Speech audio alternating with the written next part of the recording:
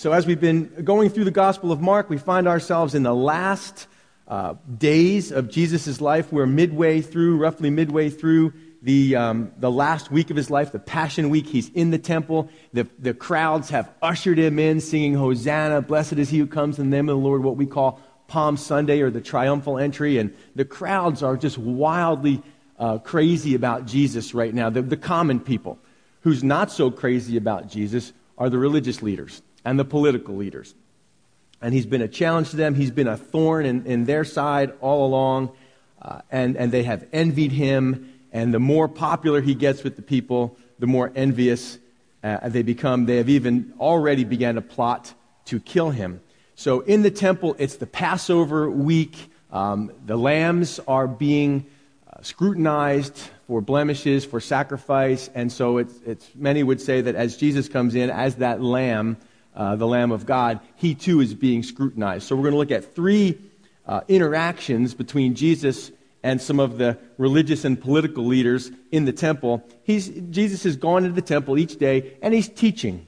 And he's there, and people are coming to him. And so during that teaching time, they are coming not to learn from him, but to scrutinize him, to try to catch him, to try to trick him, because they can't grab him and put him and kill him right there in front of everybody, because everybody loves him at this point. Everybody's still in favor of him, at least the common people.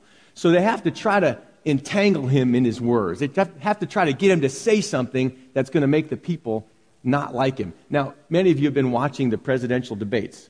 So you understand this. It's not about what's true or what's right. It's about how can I, sling mud at that person, or how can I get them to say something that then I can nail them for it. And that's what Jesus is going through. There's no debate going on. They're just questioning him, and he is giving the most amazing answers. I mean, I love to hear how Jesus answers questions, because we get questions all the time. So verse 13 begins with a question about taxes.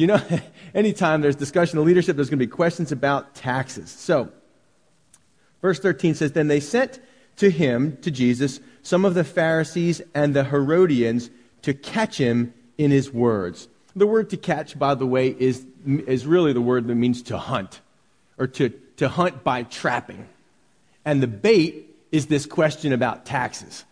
Now, who are the Pharisees? We've met them all along. The Pharisees are religious leaders. The word Pharisee means separated. These are the guys that really stick close to keeping themselves separate from the culture of Greece and Rome, and keeping themselves to the letter of the law, the rituals. These were the spiritual leaders of their day.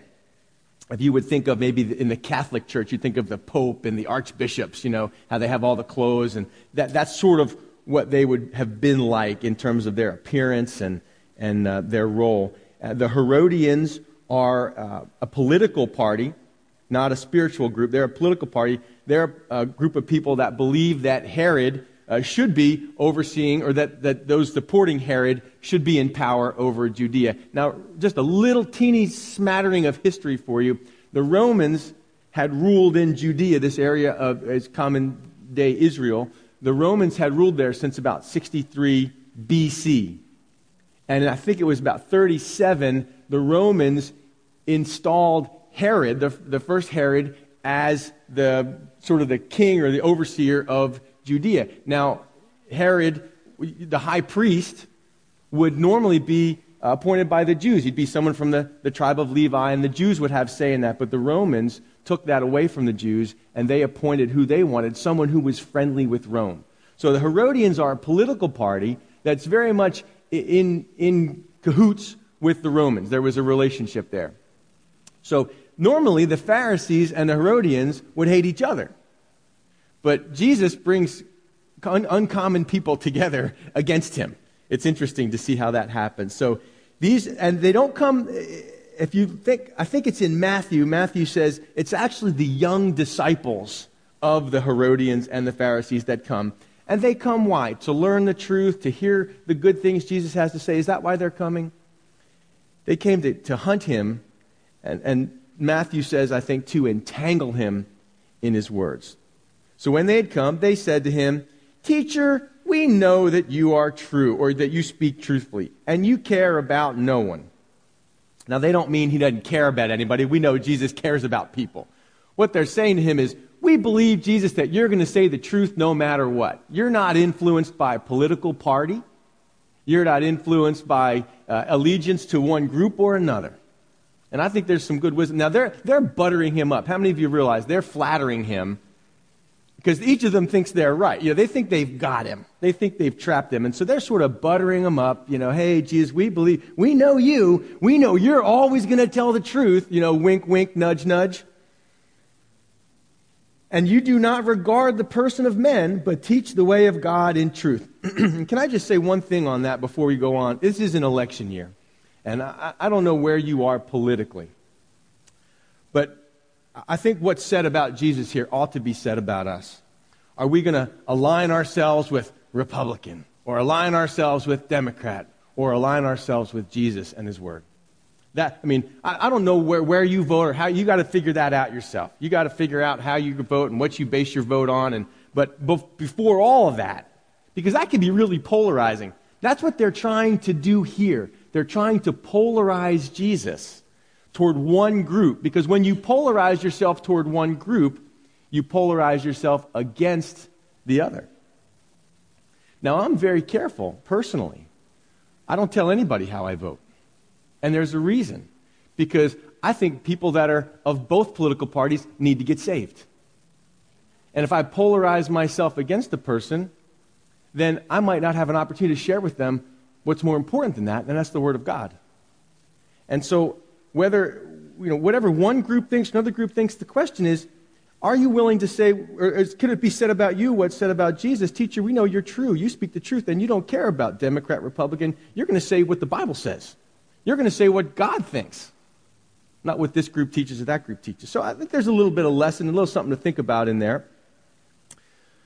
And so they ask him the question, is it lawful to pay taxes to Caesar or not? Shall we pay or shall we not pay?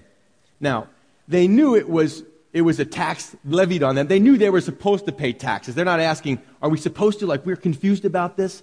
They're asking him, should we do it or should we not?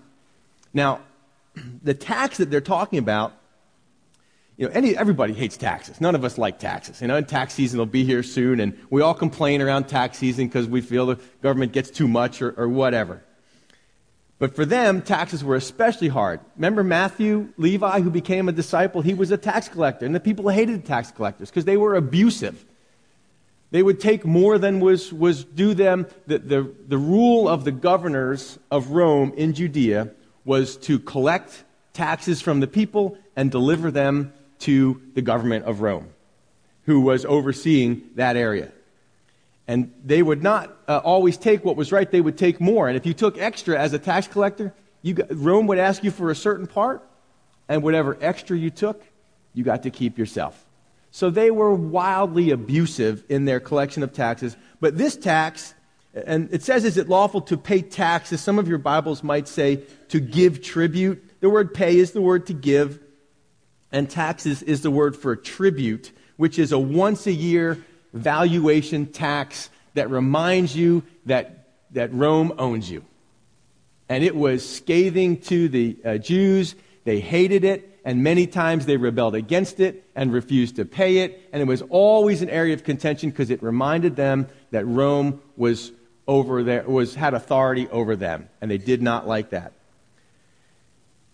Furthermore, the coins, they didn't use Jewish coins.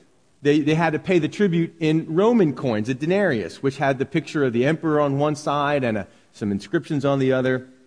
So to the Jews, especially to the Pharisees, that was idolatry. So the question is, okay, Jesus, we got you.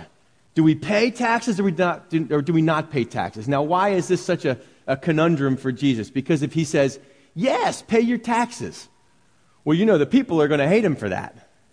Well, he's against us, he's for Rome, and that would polarize him against the common people, against the Pharisees and all those that despised paying taxes. But if he says, don't pay taxes, we're Jews and we're our own people, and I'm here to take back authority from the Roman government, then he's an insurrectionist, and then he's opposing Rome. And remember, the Herodians are there asking the question. All they have to do is take word back to the Romans, and now Jesus has gotten himself in trouble there, and he's going to be arrested, which he's going to eventually be arrested and killed anyway. But they try to catch him in his words, and they seem to, they're probably high-fiving each other like, yeah, we got him now. Oh, ye of little faith.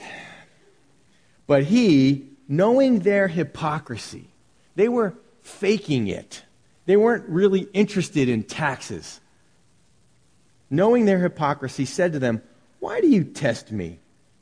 Bring me a denarius that I may see it. Now, interesting that he didn't reach into his pocket and have one. He had to borrow he had to borrow a donkey. He had to borrow a denarius. He had to borrow a tomb. A denarius, by the way, is about 1 day's wage for a worker, about a day's pay. So he says, bring it to me that I may see it. And so they brought it to him. And he said to them, whose image and inscription is this? And they said to him, Caesar's. So he's just meeting him right where he's just using common sense. Bring me the coin. On the coin, and by the way, the word image is icon. Whose image is on that coin? And the word icon is an interesting word. We know it as image or likeness, but it assumes a prototype. It's something that's made after the image of something else. Not only does it resemble it, but it's derived from it. Okay? So that's the important thing about an image. It's not just something that resembles something else, but it actually comes from that something else. So on that coin is a picture of Caesar Tiberius and an inscription on there. And so he minted it. He had these things minted and had his picture on it, and that showed ownership. So he asks again, whose image and inscription is on this? They said Caesar's. Right on. Verse 17 says, Jesus answered them and said, render to Caesar the things that are Caesar's, and to God the things that are God's. Very interesting answer. The first part of it, he says, okay, whose image is on it? Whose icon? Well, it's Caesar Tiberius. Well, and he uses the word render is different than the word they used when they said, hey, is it lawful to give taxes? He didn't say, give to Caesar what is Caesar's. He said, give back to Caesar. It's a word that means to pay a debt or to give something back to whom it belongs. So that makes a little bit of a difference as you read this. The word render says, hey, give back to Caesar the things that belong to Caesar. Money, whether it's American money or the denarius of Rome, it's got people's faces on it. Money is printed on the earth. It is earthly. It buys earthly things. Anything you can buy with money will stay on the earth. Money stays on the earth. The currency of heaven is blood, not money. The Bible says you were not bought with gold, silver, precious stones, denarius, $5 bills, whatever. You were bought with the precious blood of Jesus Christ. That's the currency of heaven. So if we're in this world, we have to always kind of hold these things in tension, don't we? We're in this world. We have to use the things of the world. We work, we earn money, we use that to buy things, and we pay taxes. And he says, well, whose image is on it? Well, it's Caesar's. Well, then it belongs to Caesar, so give it back to him. Give him what he is due. But the more important thing, and the way because creation, if you created it, you own it. Like maybe you know someone who invented something. It's kind of cool. In the mail the other day, a couple weeks ago, we got these letters from the government. And they were copyright letters. My son had written a couple of songs, and he had to get them copyrighted. And so we got the copyright information. Like, he owns these songs. He wrote them, and so he owns them. And so Caesar printed the money, printed these denarius. His image is on it. He owns it. Give it back to him. But it paves the way. That truth, he establishes a truth that creation establishes ownership and authority. And then what's he say after that? Give to Caesar what's Caesar's. And this is the important part. He says, and give to God the things that are God's. And the point he's making is that your money, that's an earthly thing. That's used for earthly things. And Caesar's image is on it. But whose image are you created in? Who is God's? You weren't just an accident. You look the way you look because you are created in God's image. You are who you are because you were created in God's image. So give that back to Caesar, but the more important thing is give to God what belongs to him. What belongs to him? I do. If you've ever known someone, or maybe you were adopted, and I find just as an observation, you can agree or disagree with me on this, but it tends to be my observation that people that are adopted have this deep inner longing to know their biological parents. And they can go years and really have sort of not an emptiness necessarily, but a desire to know. Because I think that they have a desire to understand that they came from something outside of themselves. They're connected in some way to a family. They know that they look a certain way, not like adoptive parents, but they look a certain way, and they know that there's a reason. They've come from somewhere. And I think that there's this longing inside to find those roots, to know about who I am and what I'm connected to, because it's about identity, isn't it? And this is my theory. This is my thought. I think in every human being, there is that same desire when it comes to God. When it comes to your identity, when it comes to understanding how you fit in the world, there is an unrest. Just like the unrest of a person that's been put up for adoption, adopted, and longs to find their true parents. I think every one of us, deep inside, has an unrest, knowing that we fit in somewhere, knowing that there's something more, knowing that we should fit in somewhere into some bigger picture than what we've come to understand. And what you are looking for, what you're trying to find maybe in these other places, acceptance here, peers, friends, work, whatever it is, what you're truly looking for is God, the Father, your creator, your maker, who both loved you, created you, and bought you. And you will never find rest for your soul. Your whole life you'll be searching and looking, and what you're looking for is, why was I created? Who am I? And you're only ever going to find that truly in the God in whose image you were made. In the beginning, God made them. In his image, he created them. Male and female created he them. There's a story about a young child who his dad gave him a sort of a boat model kit when he was young, and the kid just spent all this time building this model boat and put a lot of work into it, made it really personal, and went out. He'd go out to sail it, every day, just sailing it on the little river near his house. And this one day, the wind was real strong and the current was real fast, and he set that boat to sail, and it got away from him, and it got washed downriver. And downriver, a guy a couple miles away picks it up, takes it to a store, a pawn shop of some sort, and he sells it, gets some money for it. It was a nice model ship. Well, a number of weeks later, the young boy and his dad are in town, and they see in the window of the pawn shop, they see the boat that he knew was his. So they go in and they try to explain to the storekeeper that this is actually my boat. I made it. And the storekeeper didn't understand, didn't believe him. So he said, well, the only way I can give you the boat is if you buy it. And so they pulled out the money and they bought the boat that he had created. And he said, as he did that, just as I said a few minutes ago, first I made you, and now I've bought you, and now you're truly mine. And that is what is said of every Christian, and that's what Passion Week is all about. First I made you, but you got away. You turned away. You walked away. And now I've bought you with my own blood, and now you're mine. So that's something to think about for sure. Give to God, or give to Caesar what is Caesar's. But hey, listen, your life, it's got the image of God on it. That ought to tell you who it belongs to. So that's the first question about taxes, leads us to a wonderful truth. The second question is about resurrection. Now we meet another group. Maybe you remember them, the Sadducees.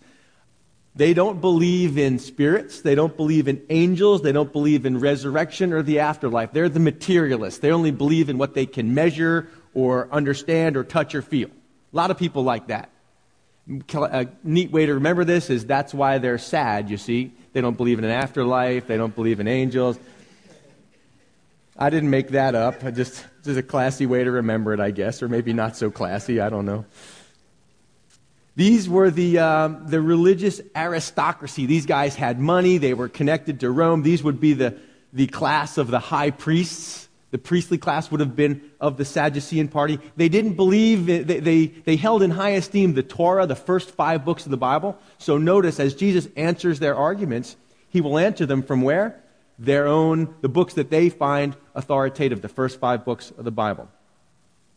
Then some Sadducees, who say there is no resurrection, came to him, and they asked him, saying, Teacher, Moses wrote to us that if a man's brother dies and leaves his wife behind and leaves no children, his brother should take his wife and raise up offspring for his brother.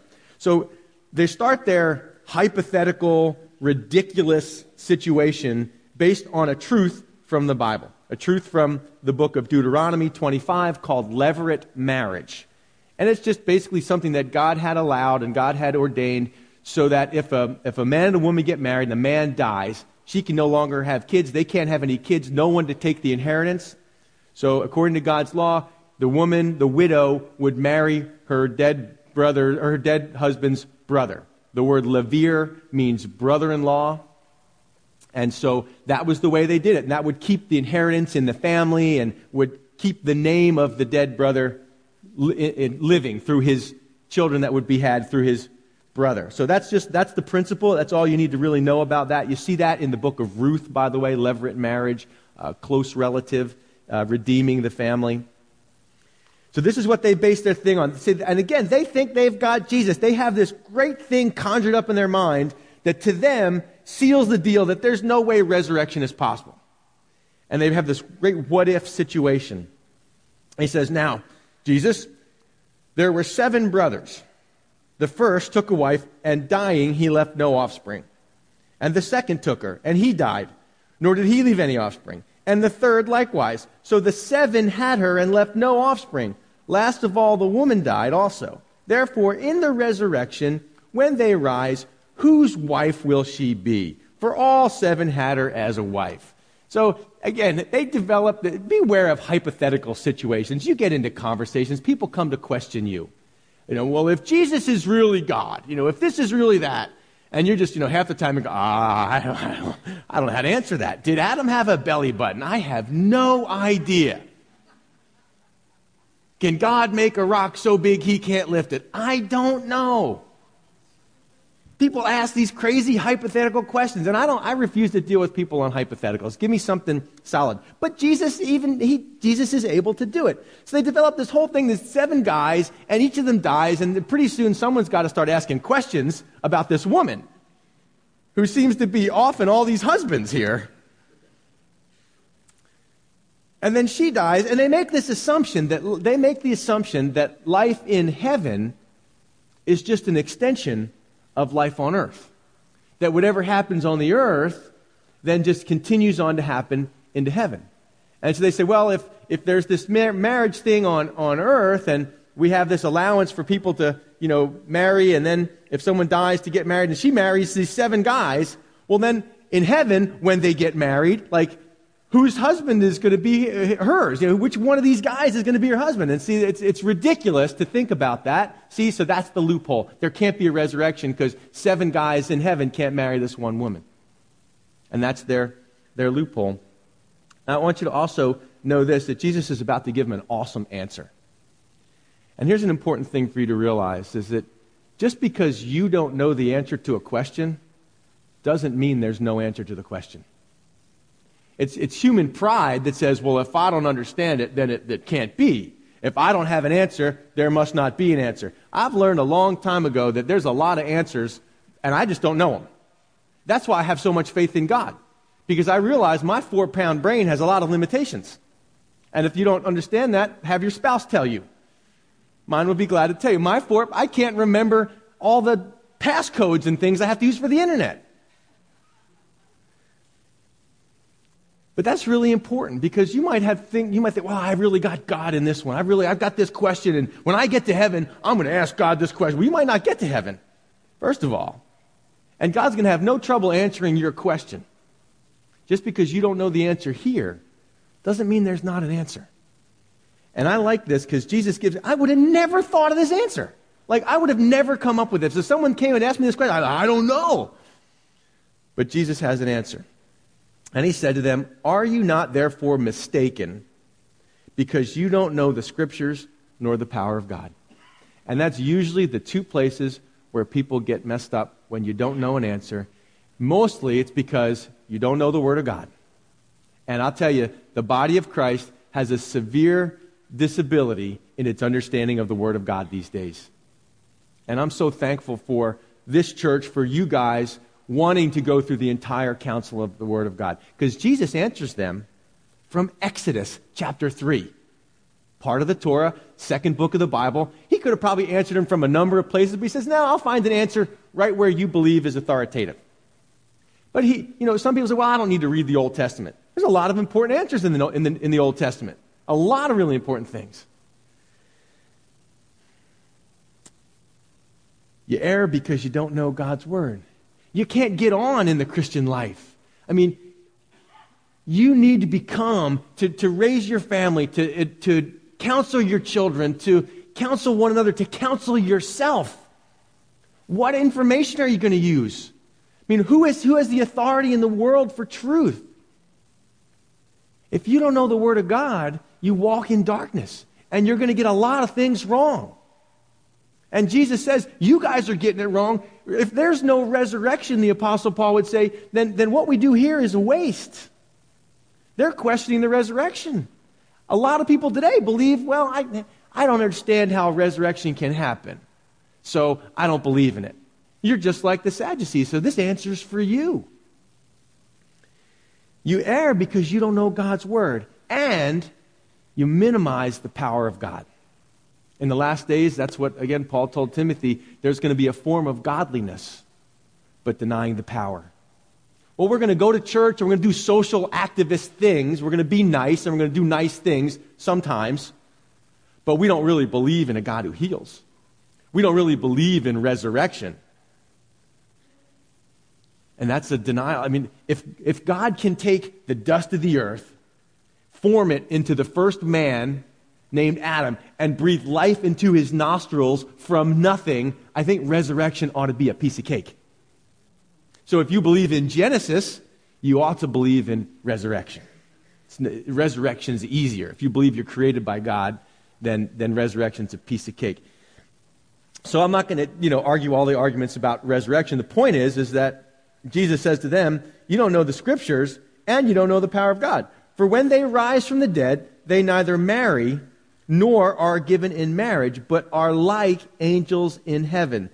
So he says to them, look, heaven is not just a continuation of life on earth. Your mistake is thinking that things are going to be in heaven like they are on earth. But it's a different kind of life. Look, in heaven, Jesus is going to be the focus for all of us. We're not. You think you're going to be concerned now, and I know kids ask the question: is my dog going to be in heaven? And I know I get that, I understand, but I think so many of the things that you're concerned with now, you just aren't going to be concerned with in heaven. We are going to be around the throne. The whole focus is going to be on Jesus. We're going to have His life, giving all of us life. I mean, it's hard to imagine. I hate to limit it to just earthly existence, a little bit better.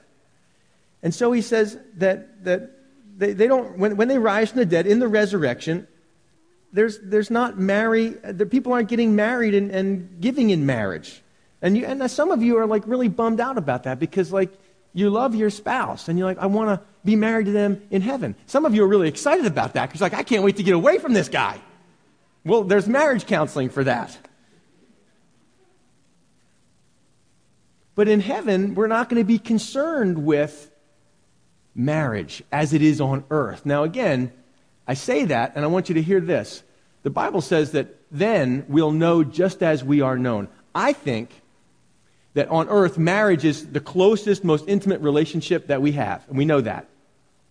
But I think in heaven, every relationship is going to be more intimate even than that one, because we're going to know more. This flesh is going to be gone. Sinfulness is going to be gone. Everything that kept people apart from each other, everything that caused division, everything that, all the veil that we wore while we were here, even the best of us still hide.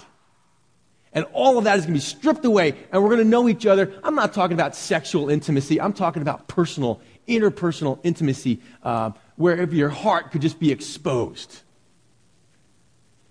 husbands and wives can get involved in sexual intimacy together much easier than they pray together. Have you noticed that? Praying is a very intimate thing. It involves bearing yourself, your soul, saying, here's what I'm afraid of. Here's what I'm worried about. Here's my weakness. I need prayer for this. Here's my struggle. And that's an intimate thing. I think in heaven, all that's stripped away. Jesus right there, all of us. I think it's going to be even more, the whole thing is going to be more intimate than the most intimate relationship on earth. But there's not going to be that marriage. And he says, but we're like angels in heaven. The angels aren't getting married and having little angel babies, little cherubs with wings and sitting on the clouds. Those are not angel babies. And this, because of my role as a pastor, I'm involved with death a lot, funerals. And they're never easy. They're always hard. And I find that at funerals, because of grief and because of mourning, people are desperate for comfort. And I totally understand that. But there is enough truth in God's Word to find comfort. It's hard because I find that people will comfort themselves with lies. And I know that people, they don't want to live for the Lord at all while they're alive, and they want to do their own thing. But at their funeral, no one wants to talk about the fact that maybe they didn't go to heaven. At a funeral, everybody's gone to heaven, even those that never wanted anything to do with God on the earth. And I understand the feelings that are surrounded. But I say to you, get saved today. Give your life to Christ today, so at your funeral, we're not wondering. And we're not having to comfort ourselves with lies about you. Here's what I know. I know God is love, and I know God is just. And I rely on those two things when I do a funeral. I don't say, because there's a lot of people that have probably fooled me. They're not going to heaven, but they sure look like it. And there's a lot of people that maybe we thought weren't that are. So I don't make those judgments. It's God's job to do that. But here's what I know. At any given time, God is love and He is just. He will do with wherever that person is, that's between them and God, and it will be right. So I just rest in that. There's a lot I don't know, but I trust in that. But here's one thing I do know. They're not our deceased friends, relatives, whoever it is, they don't become angels. That's not what this says. In the resurrection, you have a body. You have a resurrection body. It's connected to this body. You don't become angels. Because he says, they're neither married nor given in marriage, but are like, and the word is as, it's a comparison word, they're as angels in heaven. In what respect? In one respect, that they're not procreating. You're not having babies in heaven. And the number of angels is set. It's been the same throughout history. They're created beings, and in heaven, that's not happening yet. So I hope all that makes sense. I hope all that is reasonable to you.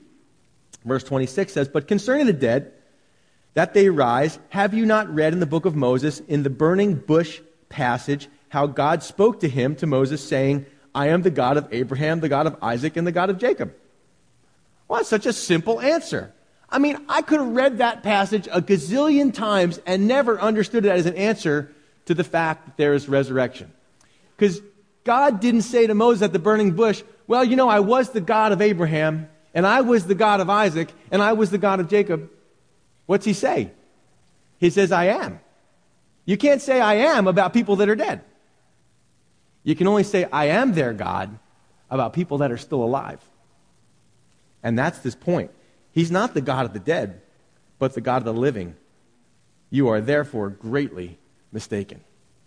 Again, just because you don't know the answer, just because you haven't found it yet, or may never find it, doesn't mean there's not an answer.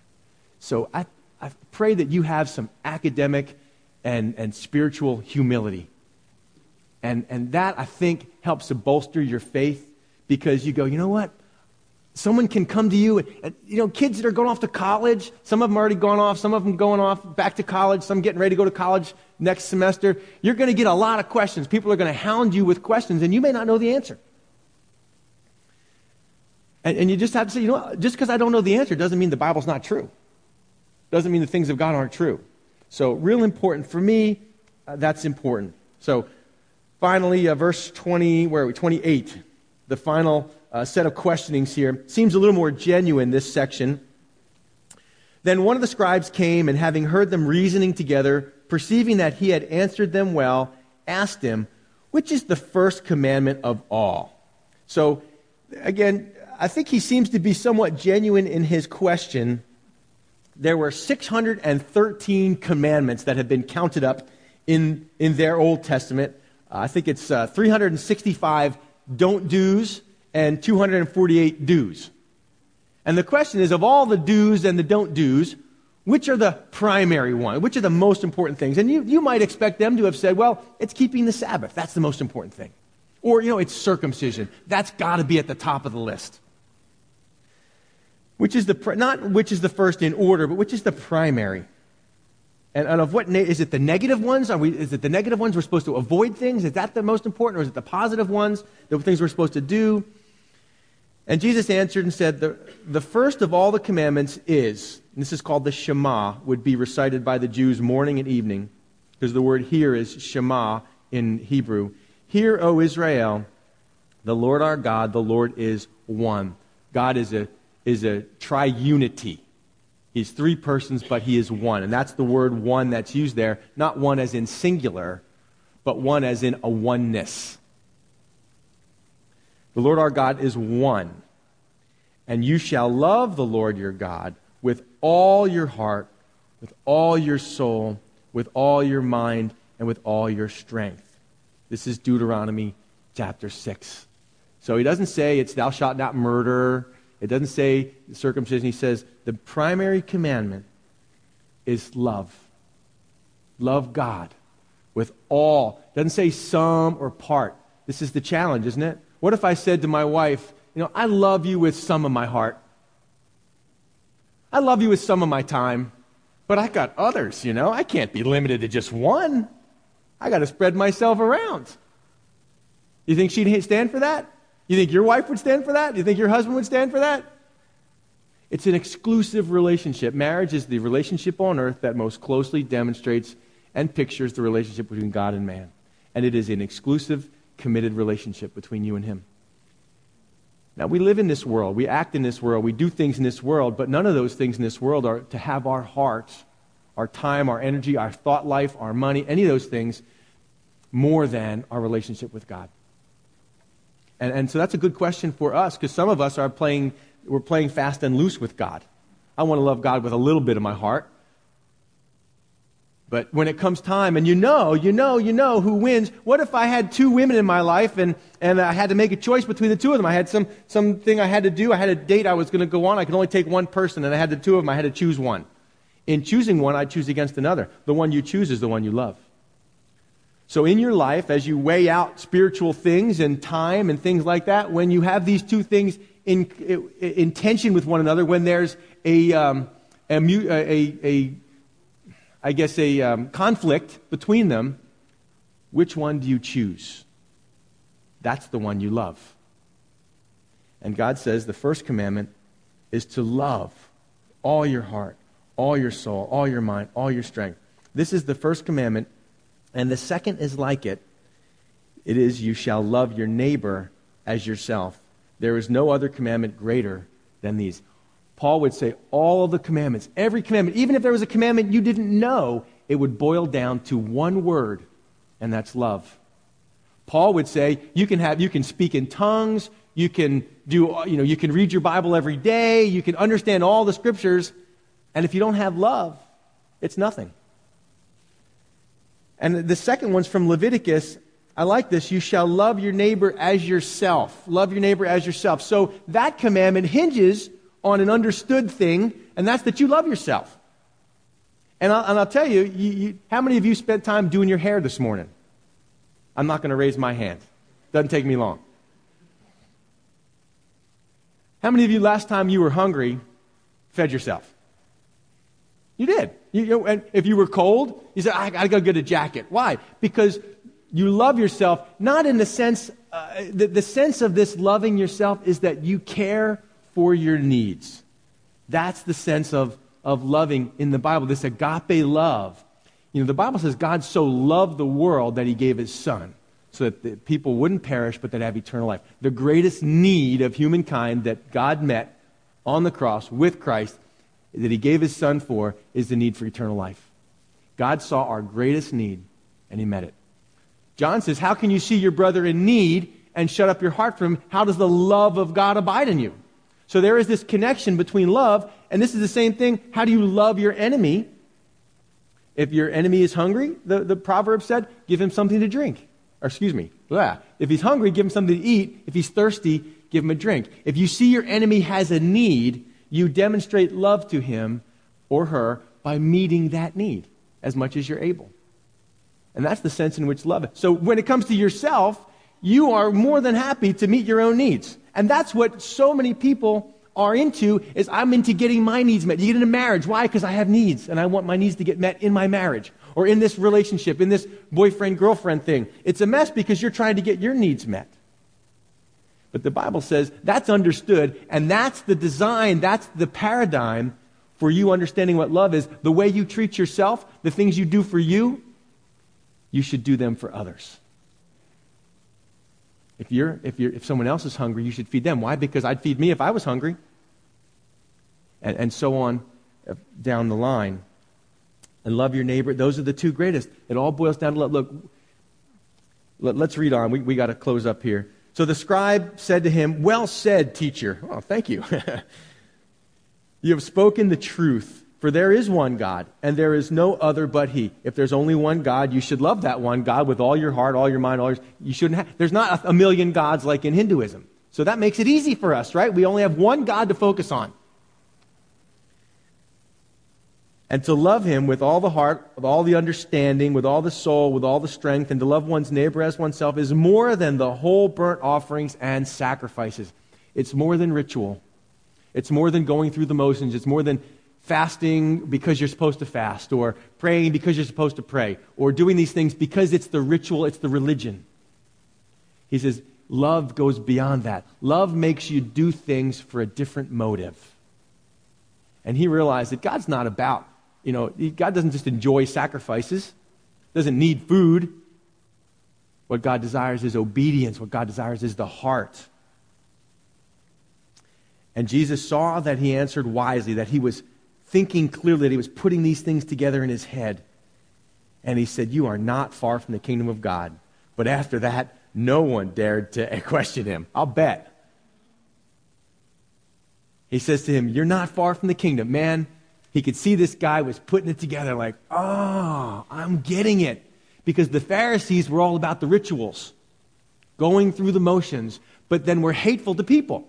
They were abusive to people. They were hurtful to people. They had no mercy, no love, no faith. It was all about a religious ritual. And that is the last thing I want to be part of. If Calvary Chapel Fluvanna, we can have a great building and we can have all the accoutrements of worship and church life.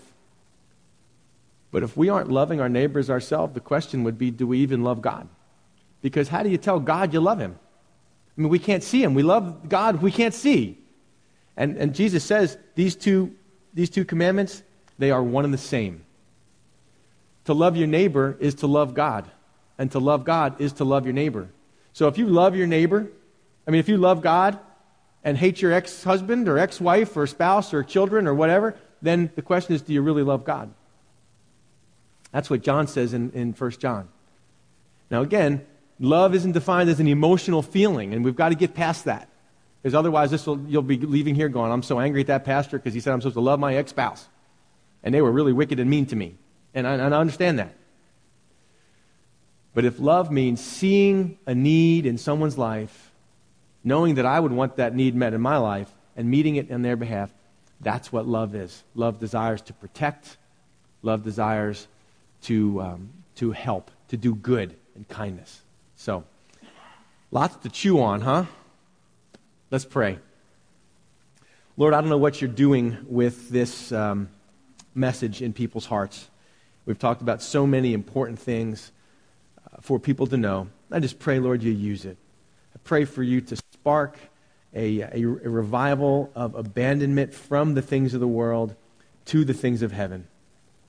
Lord, I pray you would lead the way in my life and in others' lives here.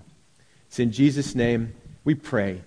And all God's people said, Amen. Let's stand and sing.